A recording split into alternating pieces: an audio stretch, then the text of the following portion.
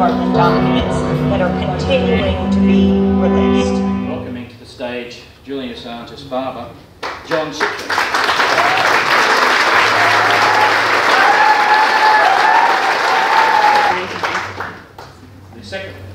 The second person I'll welcome to the stage is probably someone who doesn't need any introduction to the West End audience, I'm sure, is Ciaron O'Reilly.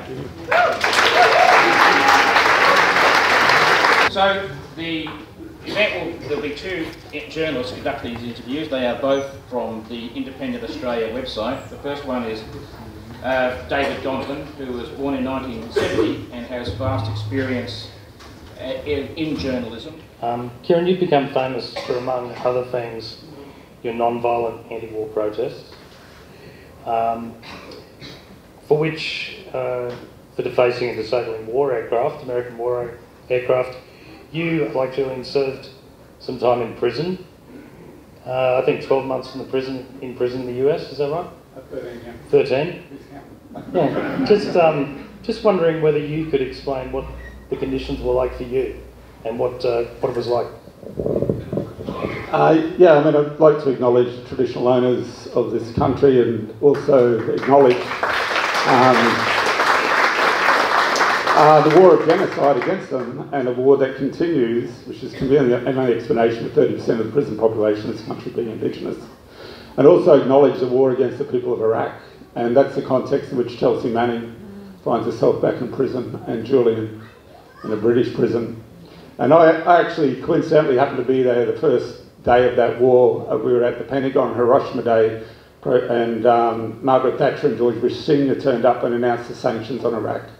And then we had the drive-by Gulf War I, where they dropped 8 Hiroshimas on Iraq, and then we had the collapse of the anti-war movement, and then we had 10 years of sanctions where 1 million children were killed, and then we have the invasion, and then we have the occupation, and now there are thousands of US troops being sent back there as we speak.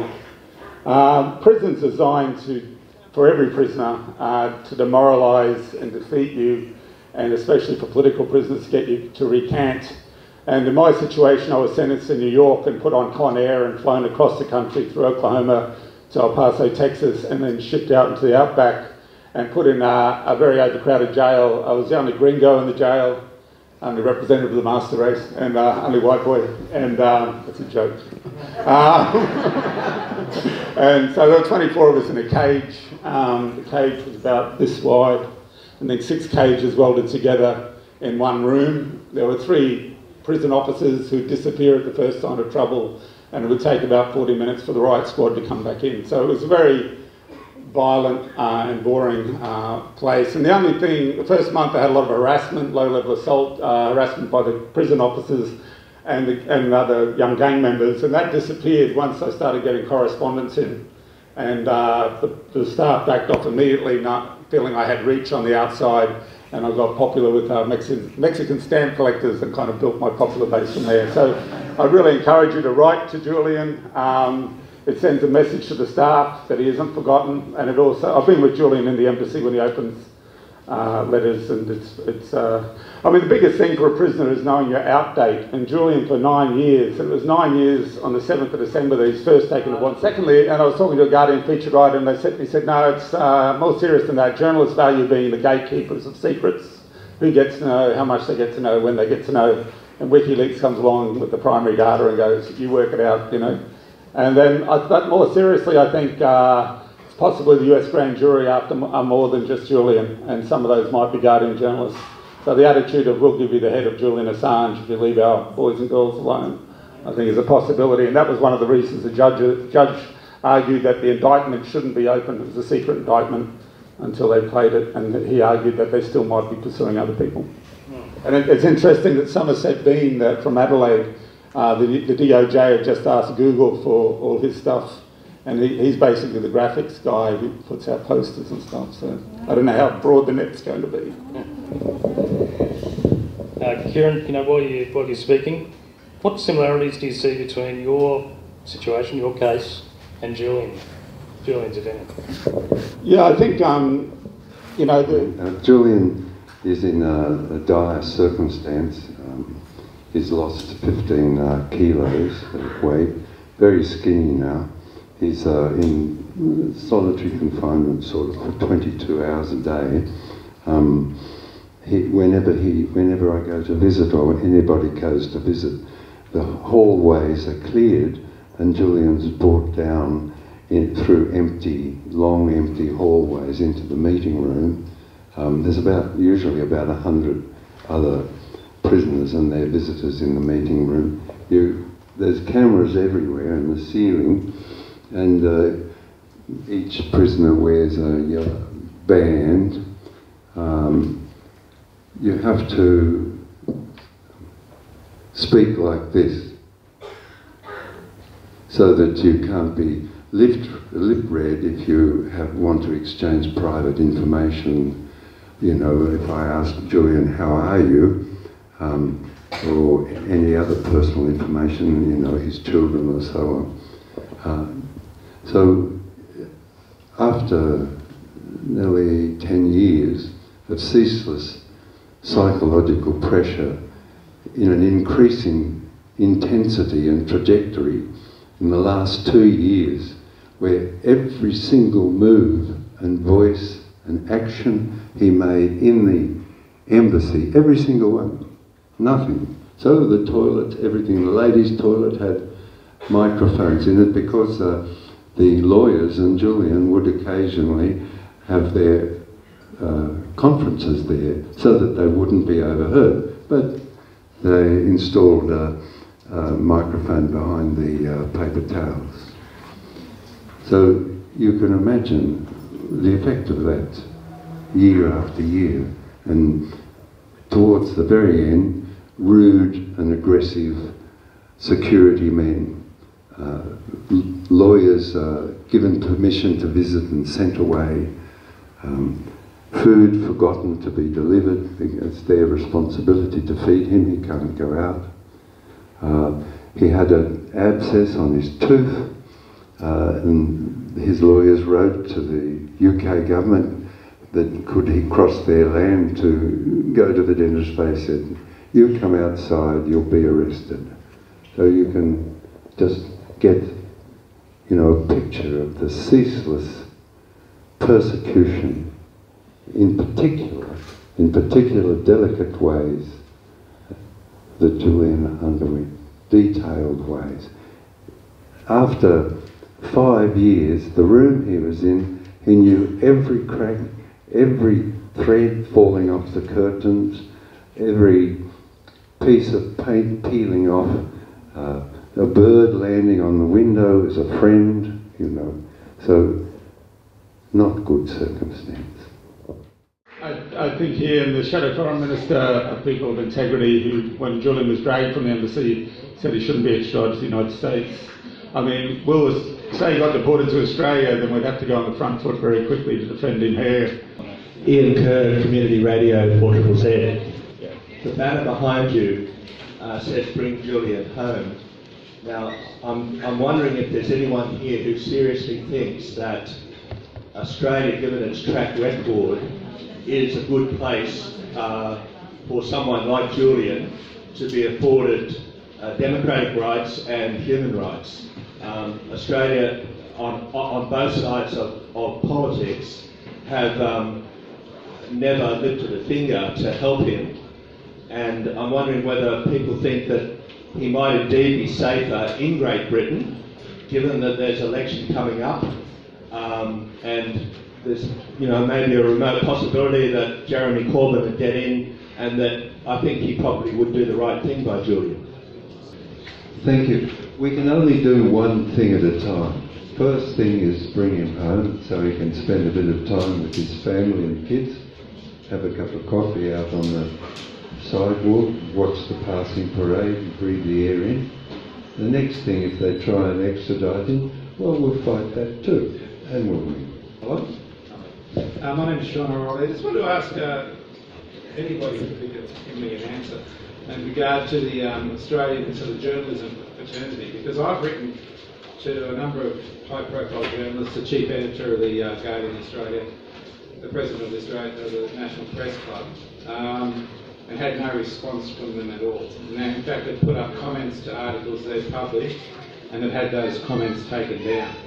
I wonder if after the presentation to the National Press Club last week from the Editor-in-Chief of WikiLeaks, has the Australian Fraternity of Journalists changed their response or lack of response, and could someone explain to me why it is we've had such silence from Australian journalists, with a few exceptions?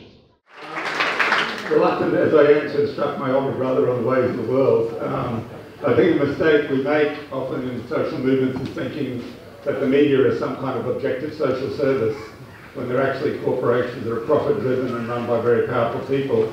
I mean, what's been such a shame is the campaign about press freedom in Australia, and not including Julian Assange's persecution as an Australian journalist.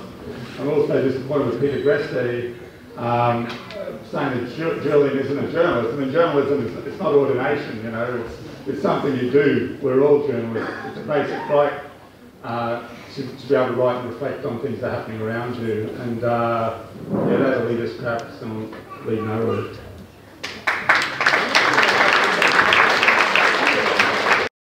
Miscarriages of justice aren't unusual in Britain. There's a long history of them. There's a long history of demonising people and spinning them and stuff. And yeah, it's just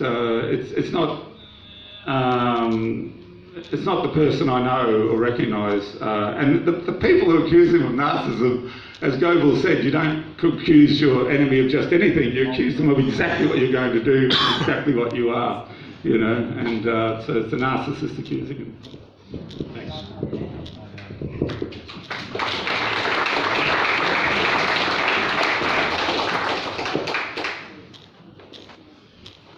I just wanted to follow up a question with you, Ciaron.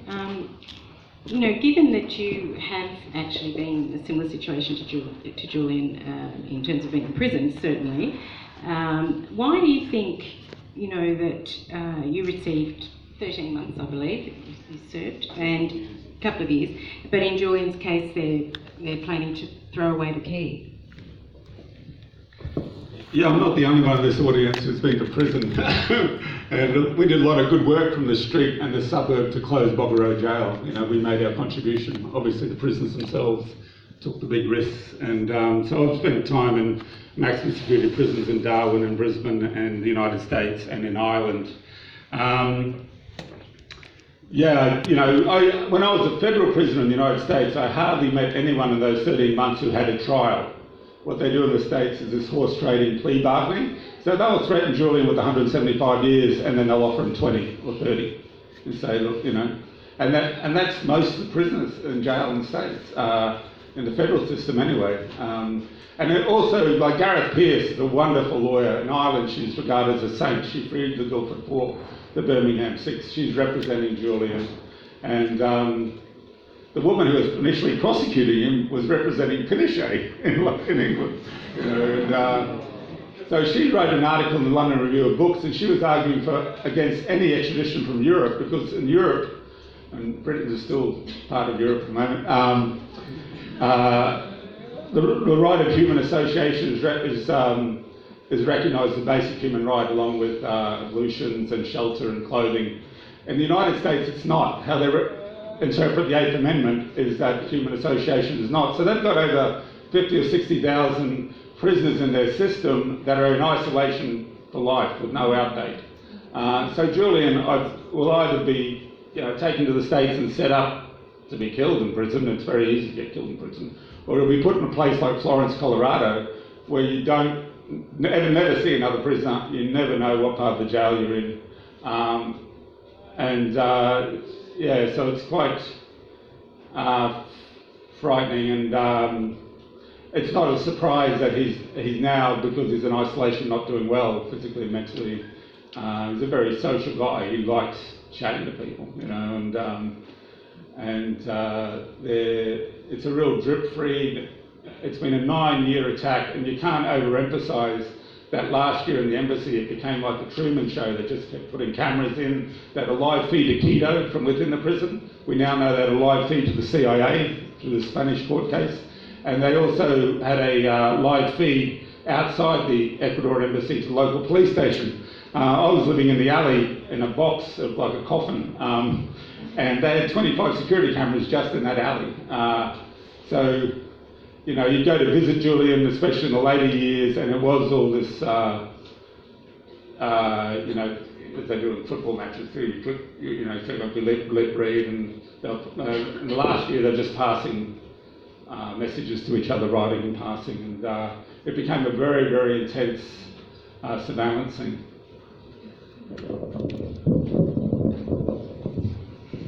Back to you, John. Look, Julia Gillard said Assange was a criminal before he'd ever faced any charges at all. And from an outside viewpoint, it looks as if he hasn't received effective consular support from all the subsequent governments, Australian governments, since his arrest. How does Julian feel now about the Australian government and the Australian people as a whole?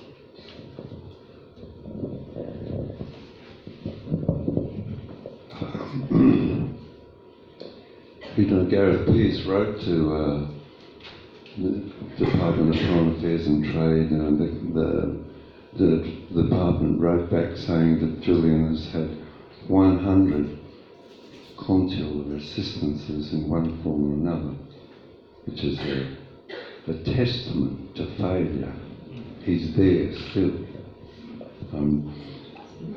So the Australian government has been complicit, with notable exceptions. Malcolm Turnbull asked Julie Bishop, the Foreign Minister, to inquire about Julian at a meeting in London with Jeremy Hunt, which she did, and found a whole raft of aversions. A week later, she raised the subject with Mike Pompeo, Secretary of State of the United States, and he replied, "We have no intention of talking about that matter." So it needs strong and firm involvement of the United States at a diplomatic level, not consular. Consular, they come and give you a newspaper. And, you know, the consular visits in the last year, from memory there were 3, were recorded audio and video. These are private consular visits of Australian citizens, Australian officials to Julian. But we see from the Morrison government nothing, no response. The Morrison government, so we keep on putting in FOIs. Must be a pest for them anyway, they go in every week now, and they cover everything that we can think of. So I got some back and I read them. Now, Niels Melser's full 36-page report is amongst the FOIs, so they have read it. They've received it and read it. In that, Niels Melser deconstructs the Swedish allegations, deconstructs them completely. Now, they've had that report for a good while, since it was made. At Senate Estimates hearing about a month ago, Maurice Payne was asked a question and she replied that Julian has rape allegations, the plural, and the non-fact. So this is a calumny against citizen of Australia, Julian Assange, by the Minister for Foreign Affairs. Anyway, looking at your faces, I think I'm being a bit too depressing, but yeah, forgive me, but sometimes these questions don't have a witty end. So I'll try and make up something amusing next one.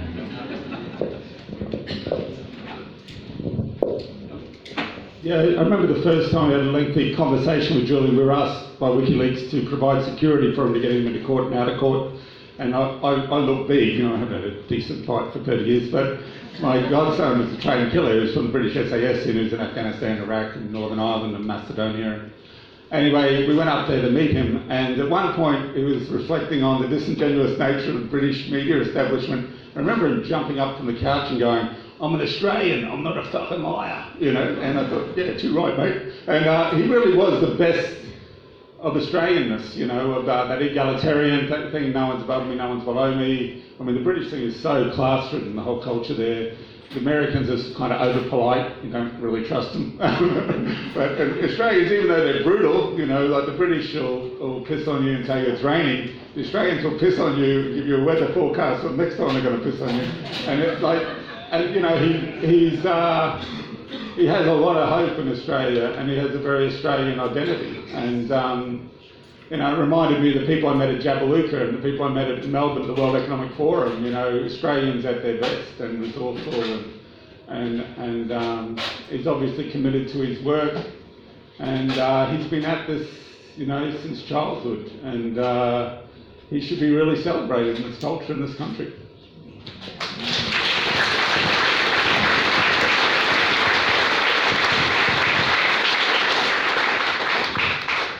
Just a follow-up on that one.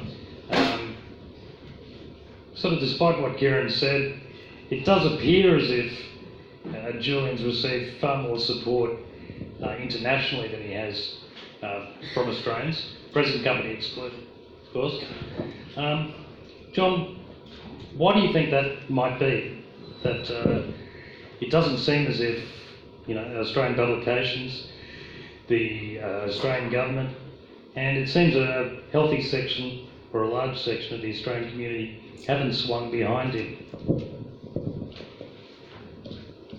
Well, answering the last first, wherever I go, I find tremendous support. There's no institutional support for Julian, which the institutions normally channel, like lightning rod, channel the interests of the public upward. And no institutional support means that there's no means, until now, for us to make our feelings known to the government.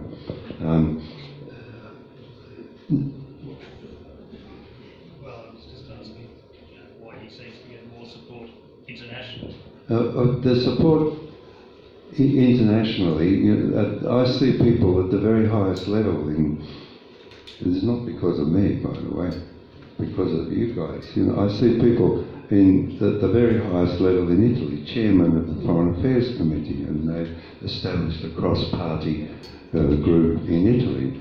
They've established a cross-party group in Germany. Again, I met the man who inherited Der Spiegel, the largest selling newspaper. So at the very highest level, they are interested in this situation because it's a European publication. It's the United States intimidating everybody who makes commentary about any action of the state or their corporation. So, you know, Europe is being plundered by Google. It's plundered by Apple. They don't pay any tax. They do transfer pricing. They're plundered by Facebook. Google uses its influence on the American government to resist the EU's attempt to break up Google into smaller units. That's why they're supported, because they have an enormous problem. Their publishers can't publish, their journalists can't write, and their ordinary people are intimidated in this circumstance. So wherever I go, there's an enthusiastic response. But amusingly, I had a meeting with Kristen and the leader of the largest union and some MEPs and MPs, German MPs in the Bundestag. There was a full house like here. There were no, except for one, there were no mass media, so the legacy media avoided it. There was a full house full of important avenues of organisation. The next day we flew to Cologne, and a church group called Peace something or other, I forget in German, had put on an event like today. And again, it was the same, looking over the all middle-aged people. Every single mass media reported on the church event. We'll get there.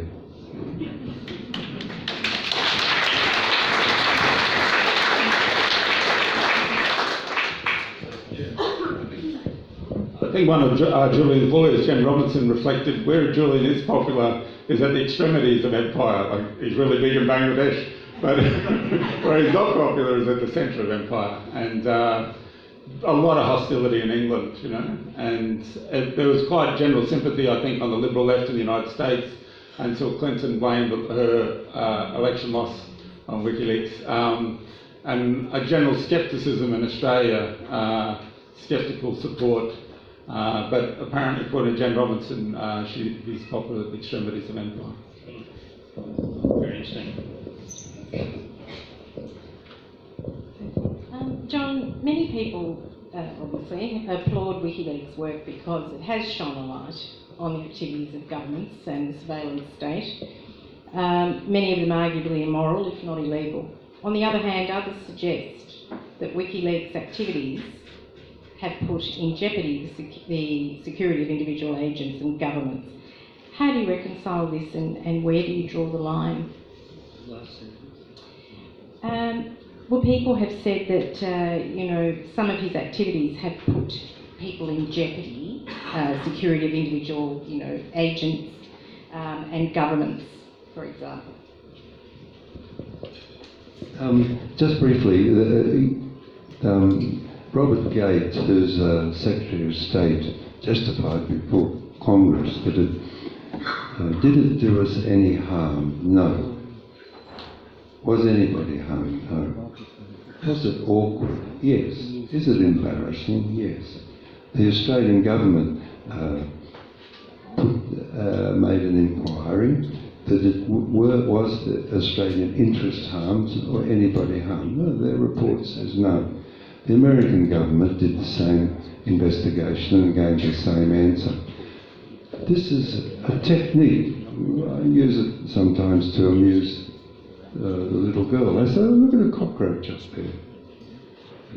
And then I'd take one of her toys just for fun. It's just that simple. They don't want us to see the crimes. They don't want us to insist that those who did cause the destruction of 8 countries in 20 years, 1 million dead, millions displaced, they don't want us to focus on that. They say Julian is this or somebody. Once I saw an official, an American official, responsible for there have been many of them, responsible for the administration of the destruction of Iraq, say he endangered lives. Can you imagine anything more grotesque, anything more obscene than this blighter getting up there who administers the destruction of Iraq, saying he endangered lives? Man, I think they're ghouls, actually. They're conjured up by magic and they get these jobs.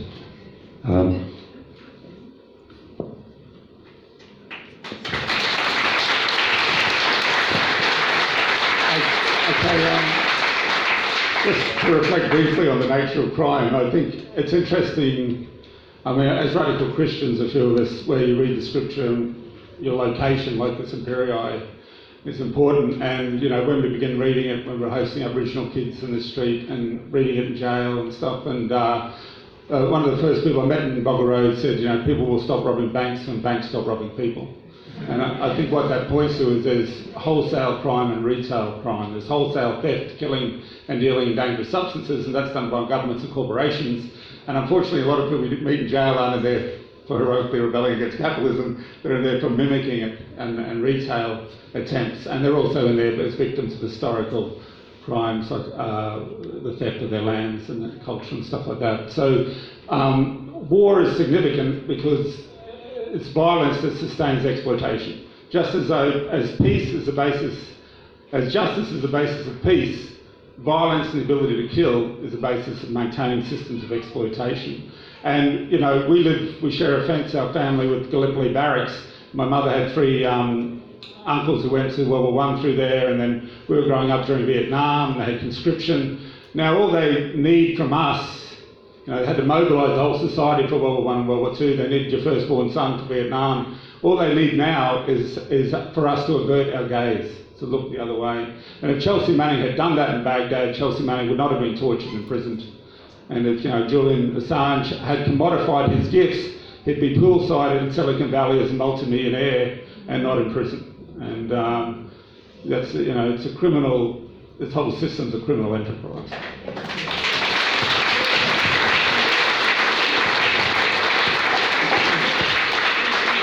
We're going to have to wrap this up soon, but just one question, John.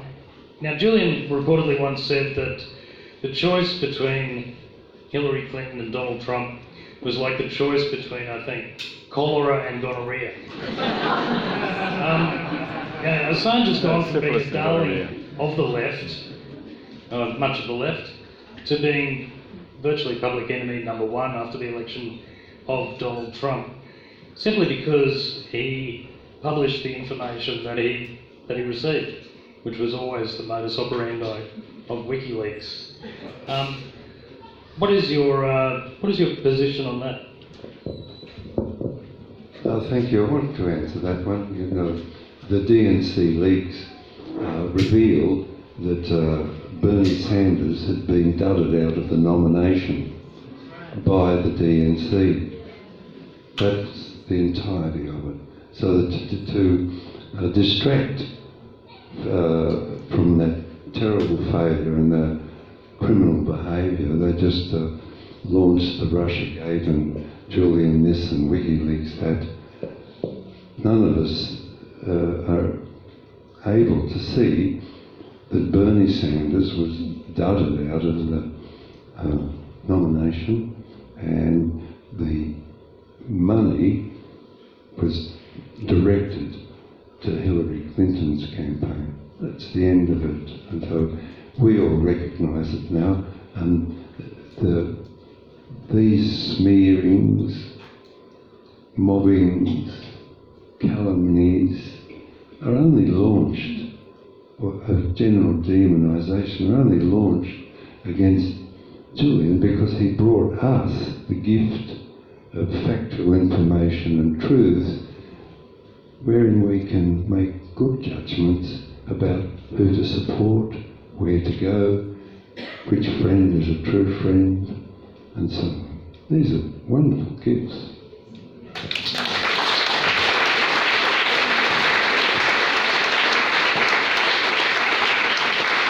So we'll set up the question and answer now. We'll set up the question and answer now. Yeah. Just one last question. What drives Julian? I don't know. I've often looked at him and think, you know, like, why are you so bossy? And then I end up in late age with a young daughter, and she's worse. So I don't really have a good answer for you. Thank you so much.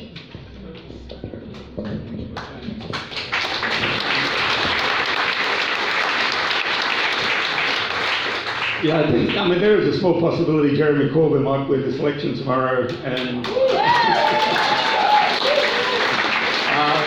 you know, I think he and the Shadow Foreign Minister are people of integrity who, when Julian was dragged from the embassy, said he shouldn't be extradited to the United States.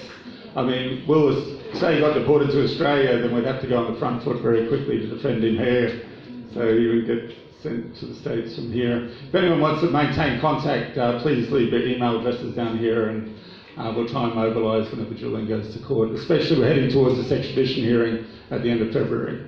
Thank you. Thanks for coming tonight, everyone. Thanks very much. So we're about to go to the question and answer session. Michael will take these questions.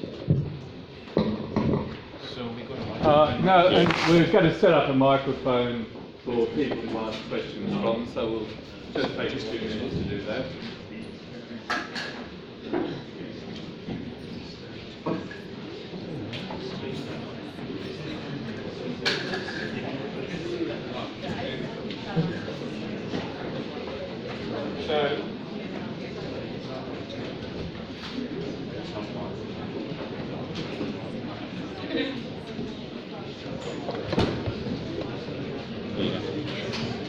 So we've allowed about 20 minutes for questions from the audience. Given the limited time frame, we would appreciate it if people would please ask a question and not make a statement. So if you have a question, would you please come up to the microphone there and that's working. Yep. Ian Kerr, Community Radio 4ZZZ. I'm looking at the banner behind you there, Bring Julian Home. And I'm getting feedback off that. Yeah. I wonder if you could share it. The banner behind you says Bring Julian Home. Now, I'm wondering if there's anyone here who seriously thinks that Australia, given its track record, is a good place for someone like Julian to be afforded democratic rights and human rights. Australia, on both sides of politics, have never lifted a finger to help him. And I'm wondering whether people think that he might indeed be safer in Great Britain, given that there's an election coming up. And there's, maybe a remote possibility that Jeremy Corbyn would get in, and that I think he probably would do the right thing by Julian. Well, we do you want to pass me that? Yeah.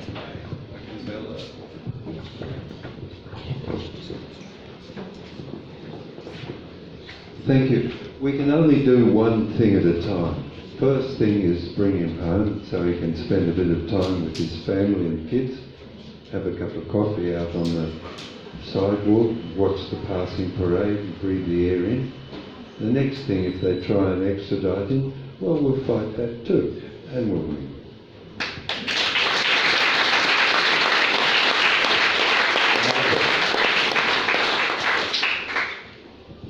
Hello?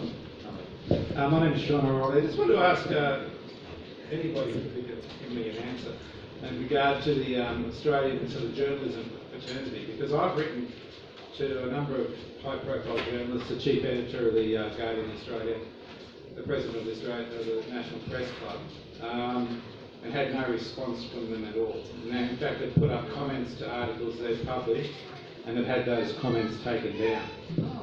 I wonder if after the presentation to the National Press Club last week from the editor-in-chief of WikiLeaks, has the Australian fraternity of journalists changed their response or lack of response? And could someone explain to me why it is we've had such silence from Australian journalists, with a few exceptions?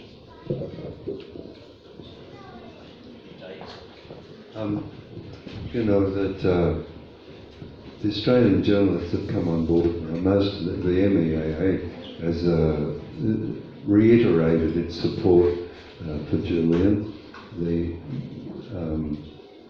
A few unions the union movement starting to shift. I don't have good answers except to that question. It seems opaque to me, trying to look into why these corporations and editors refuse or participate in the mobbing and smearing of Julian. With The Guardian, it's beyond the pale. I don't read it. I haven't done for years. But with other newspapers, they're slowly coming around. So the sentiment is improving, and it comes from us. I'm sure it comes from us. Everywhere I go, there's you. There's no, crowded room full of newspaper owners. There's us. So the sentiment change rises up within us, and they are forced to obey us because that's the condition, that's the social contract. They will obey us. 14,000 emails in 40 hours. I mean, this is something very special.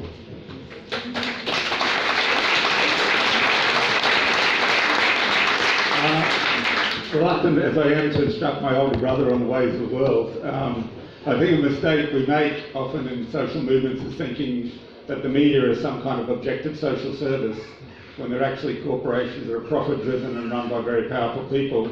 I mean, what's been such a shame is the campaign about press freedom in Australia, and not including Julian Assange's persecution as an Australian journalist. I'm also disappointed with Peter Greste saying that Julian isn't a journalist. I mean, journalism it's not ordination, it's something you do. We're all journalists. It's a basic right to be able to write and reflect on things that are happening around you. And that elitist crap is going to lead nowhere. My name is Nigel. I'd just like to thank Mr. Assange, your son, and the work he's done. He's a hero to us personally as activists, and we just obviously we thank you. First, and I just want to really now ask Ciaron, how do you, after being in all these prisons, get around internationally? Can I get your lawyer, because I've just got a cannabis conviction for a grand. I can't go anywhere, mate. How do you do it? I can't go anywhere, not that I want to, but how do you do it?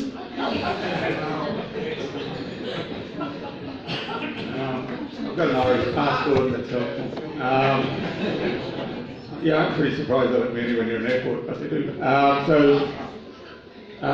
was detained 5 times under counter-terrorist legislation in Dublin, Belfast and London in the space of 12 months, even though I'm a well-known pacifist, and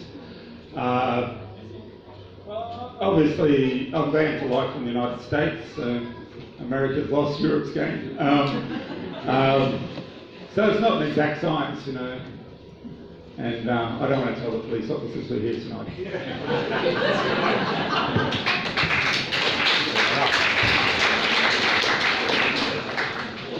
Hi, I was wondering if you had any advice for young journalists who want to make a change in the world? Tell the truth.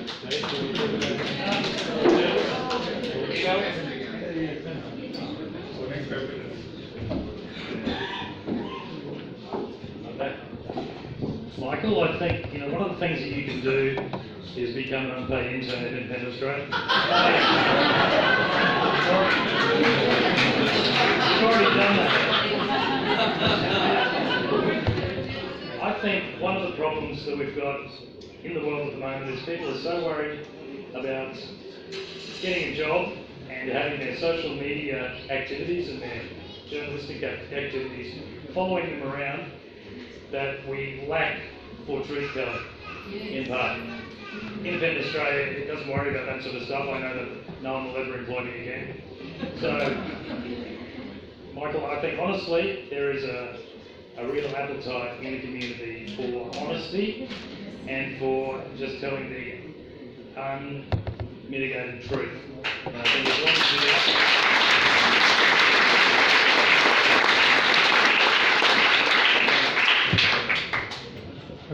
Hello.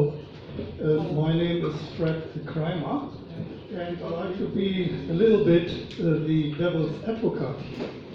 If we see the silencing of Julian Assange, and he's not the only one, there are a lot of dissidents in the world who are getting silenced to speak out against war, against the wrongs of the government.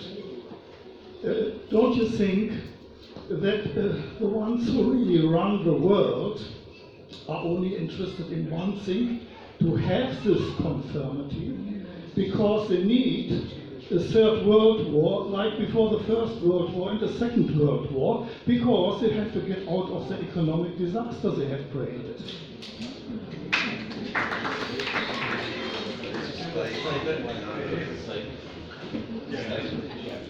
I think we'll count that as a statement.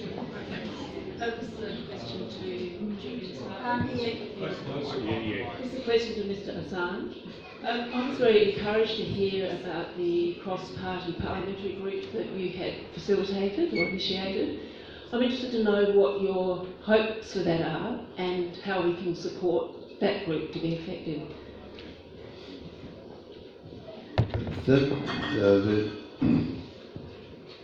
So we started off a couple of years ago just visiting Peter Wish-Wilson of the Greens. He put up with my conversation for a few hours, and then we went on to others. And it was taken over by Elisa Brooks, who was the husband of David Hicks, and she had a lot of experience in working on David's case. And so she runs, Alicia runs that now, and very successfully. Every sitting day in Parliament, Alicia does the tour, knocks on the doors, speaks to them, and has built a trusted relationship with the parliamentarians. So that there are many now, other than the 11 and the other 5, so other than those, there are many who are concerned and worried that what will happen is similar to what happened to the Howard government, that there was an unpopular government with a layer of distaste at the treatment of David Hicks, and such that they were humiliated, lost government, and the Prime Minister lost his seat. So that's their concern now, which we hope to make them even more concerned about. That's a good question. First thing is maybe it's not here.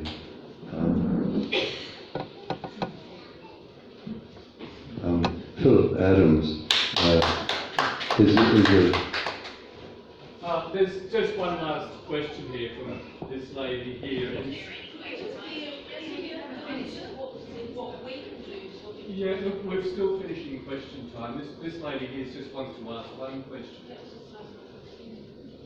I'll answer both. Don't worry. Don't worry.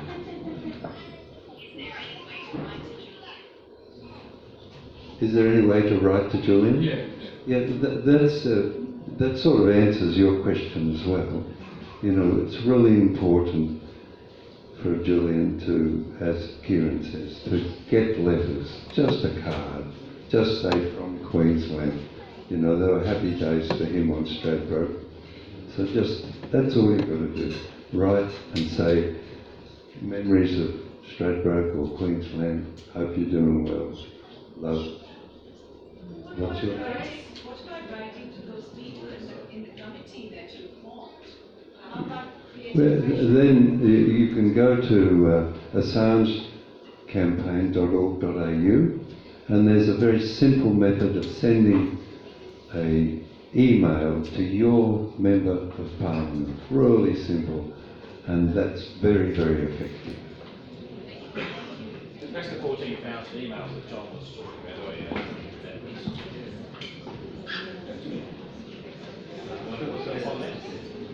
Okay, I think we'll finish the questions there, and we'll introduce this Phillip Adams, not the other one, who's going to talk to us about the campaign and about the website later, Matt. Thank you. Hi, everybody. Yeah, my name is Phillip Adams. I was born. First, I want to pay my respects to the traditional owners, the Ugira people, on their land that we stand. I'm the petitioner.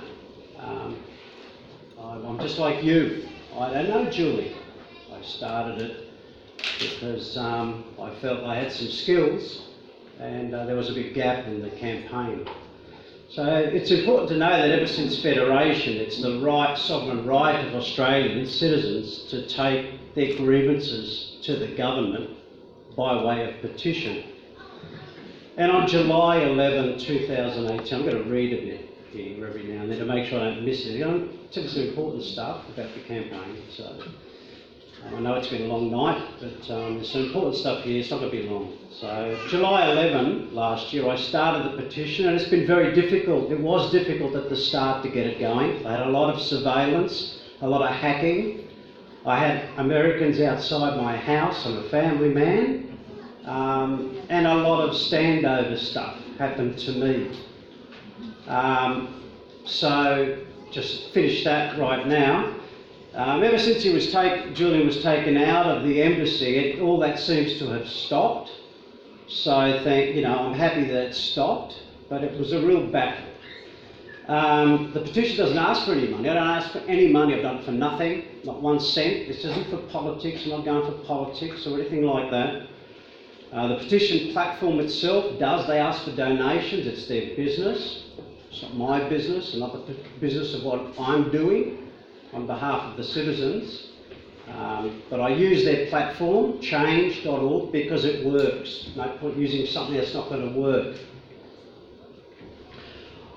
On November the 12th, the petition was tabled in Parliament. So it's in Parliament now. Okay? Unlike any other petition that's been tabled in Parliament, I refuse to close it. So it is now the 4th largest petition in the history of the Australian Parliament. So anyone who thinks there's not much support, there's a lot of support, and we're in there. And it's important to understand that. 225,000, we should pass 226,000 today. I think it's the largest petition tabled by an individual, actually. The other ones are the pharmacy bill petition, which is 1.2 million, the beer tax petition, 700,000, and the Medicare levy petition of 1994, I think, was 500,000, and then this one, which is 225,000. So I hope not one more signature happens. It'll close as soon as he's free. But if he's not going to be free, this is going to be the largest in the history of the Parliament. I guarantee you.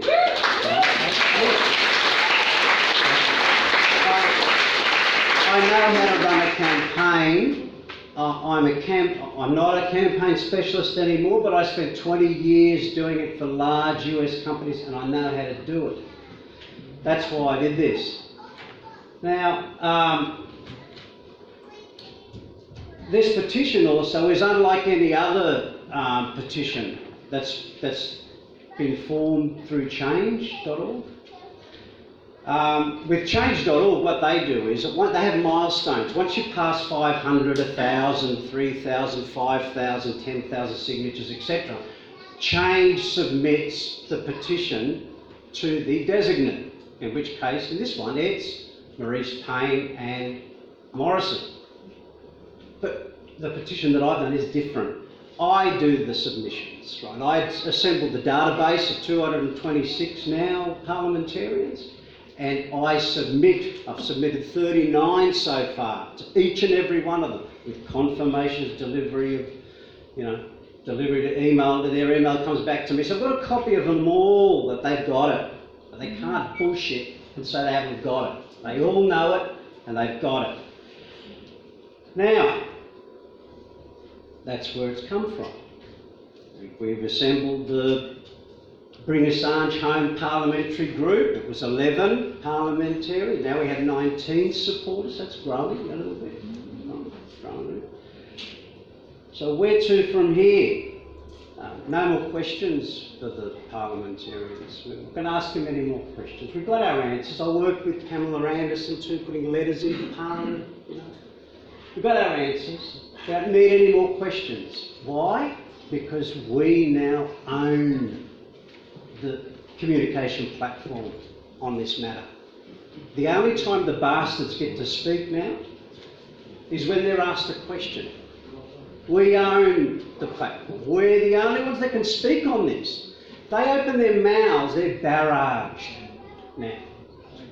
They get a barrage on social media. This is a social media thing, okay?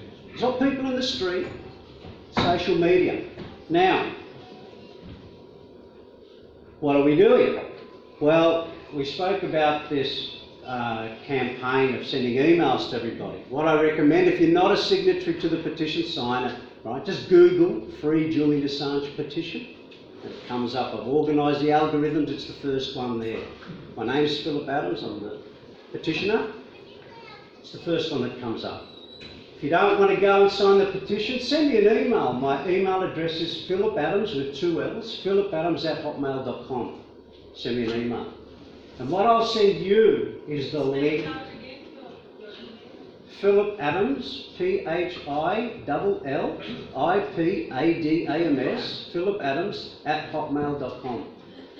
Send me an email, and I'll send you the link that we've generated. Matthew Bretherton, champion down in Melbourne, high-tech genius. We've assembled this link, and what do? We sent it out yesterday morning. Click on the link. It's on the petition website as yesterday's update. Click on the link. Put in your postcode. 3 steps. Put in your postcode. Mine is 4159. Up comes Andrew Laming, MP, and all the senators, like 8 of them, or whatever it is, all come up. It's that good that it has you put in your name, your email address, and your address, because they've got to know you're in their zone. And then it formulates a letter specific for whether they support Julian freedom or not. It's that good, and we're going to change the letters as we wind up to February. Now it's, we want you to support, or thank you for your support, okay? Click on that, and all of a sudden, bang, from every single one of you goes 12 emails to 12 parliamentarians, and they can't stop it, because it goes from you to them. And from 9 o'clock yesterday morning, we sent them out. We had some teething problems. We got 1,000 out. We worked out the teething problems overnight. We held them back, and we launched them today. And we got over 14,500. So those people in Parliament now look at their inboxes, and it's just Julian Assange.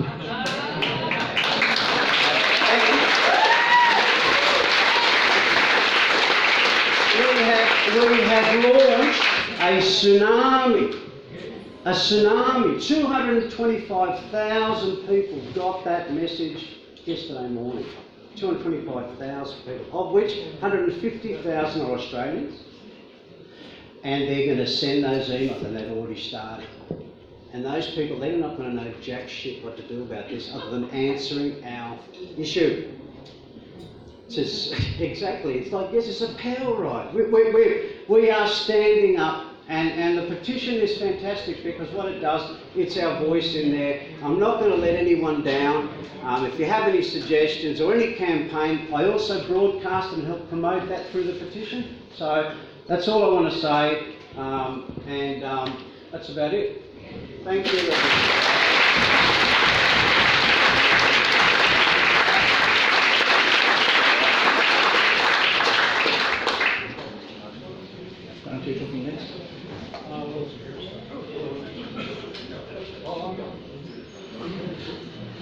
Well, no, sorry, yeah, we're not throwing things at people. Yes, so our final speaker for the evening is John Jiggens, who's the tour manager and who is the principal organiser of tonight's event. And he's just going to talk about where things are going from here and to thank you for your people.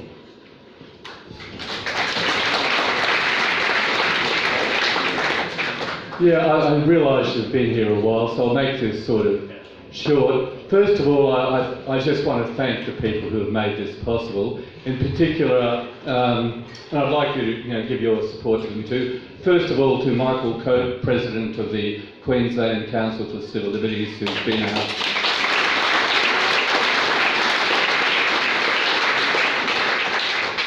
our MC, and to our interviewers, Michelle Pini and David Donovan from Independent Australia.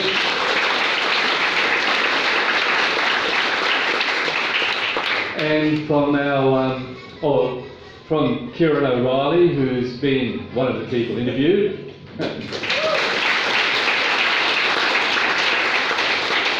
And finally, of course, to John Shipton, who has been a really wonderful speaker and informed you a lot about what's happening with Julian.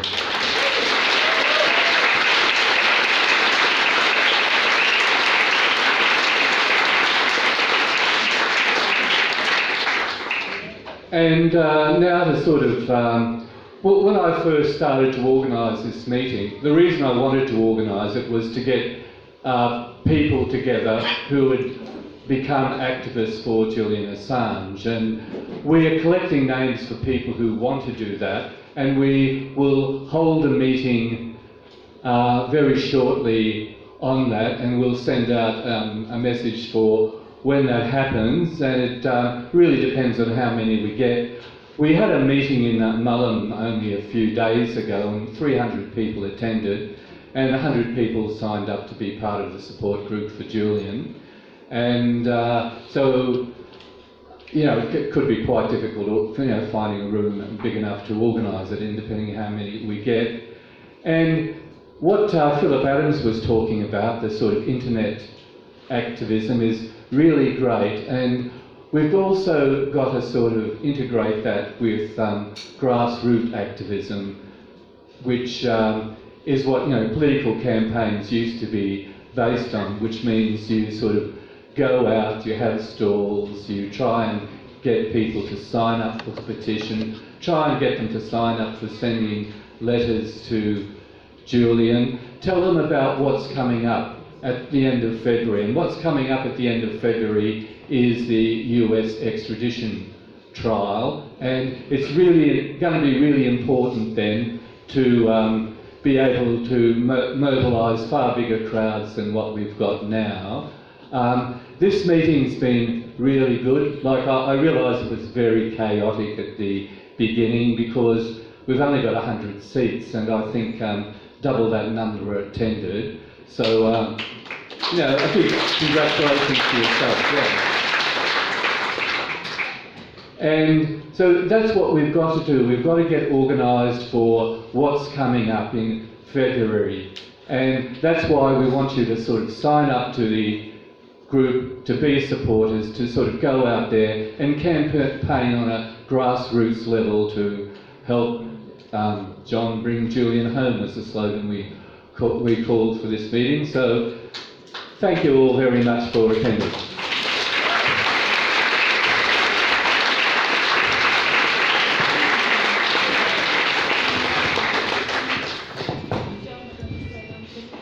Yes, and before you go, Estelle doesn't need a microphone.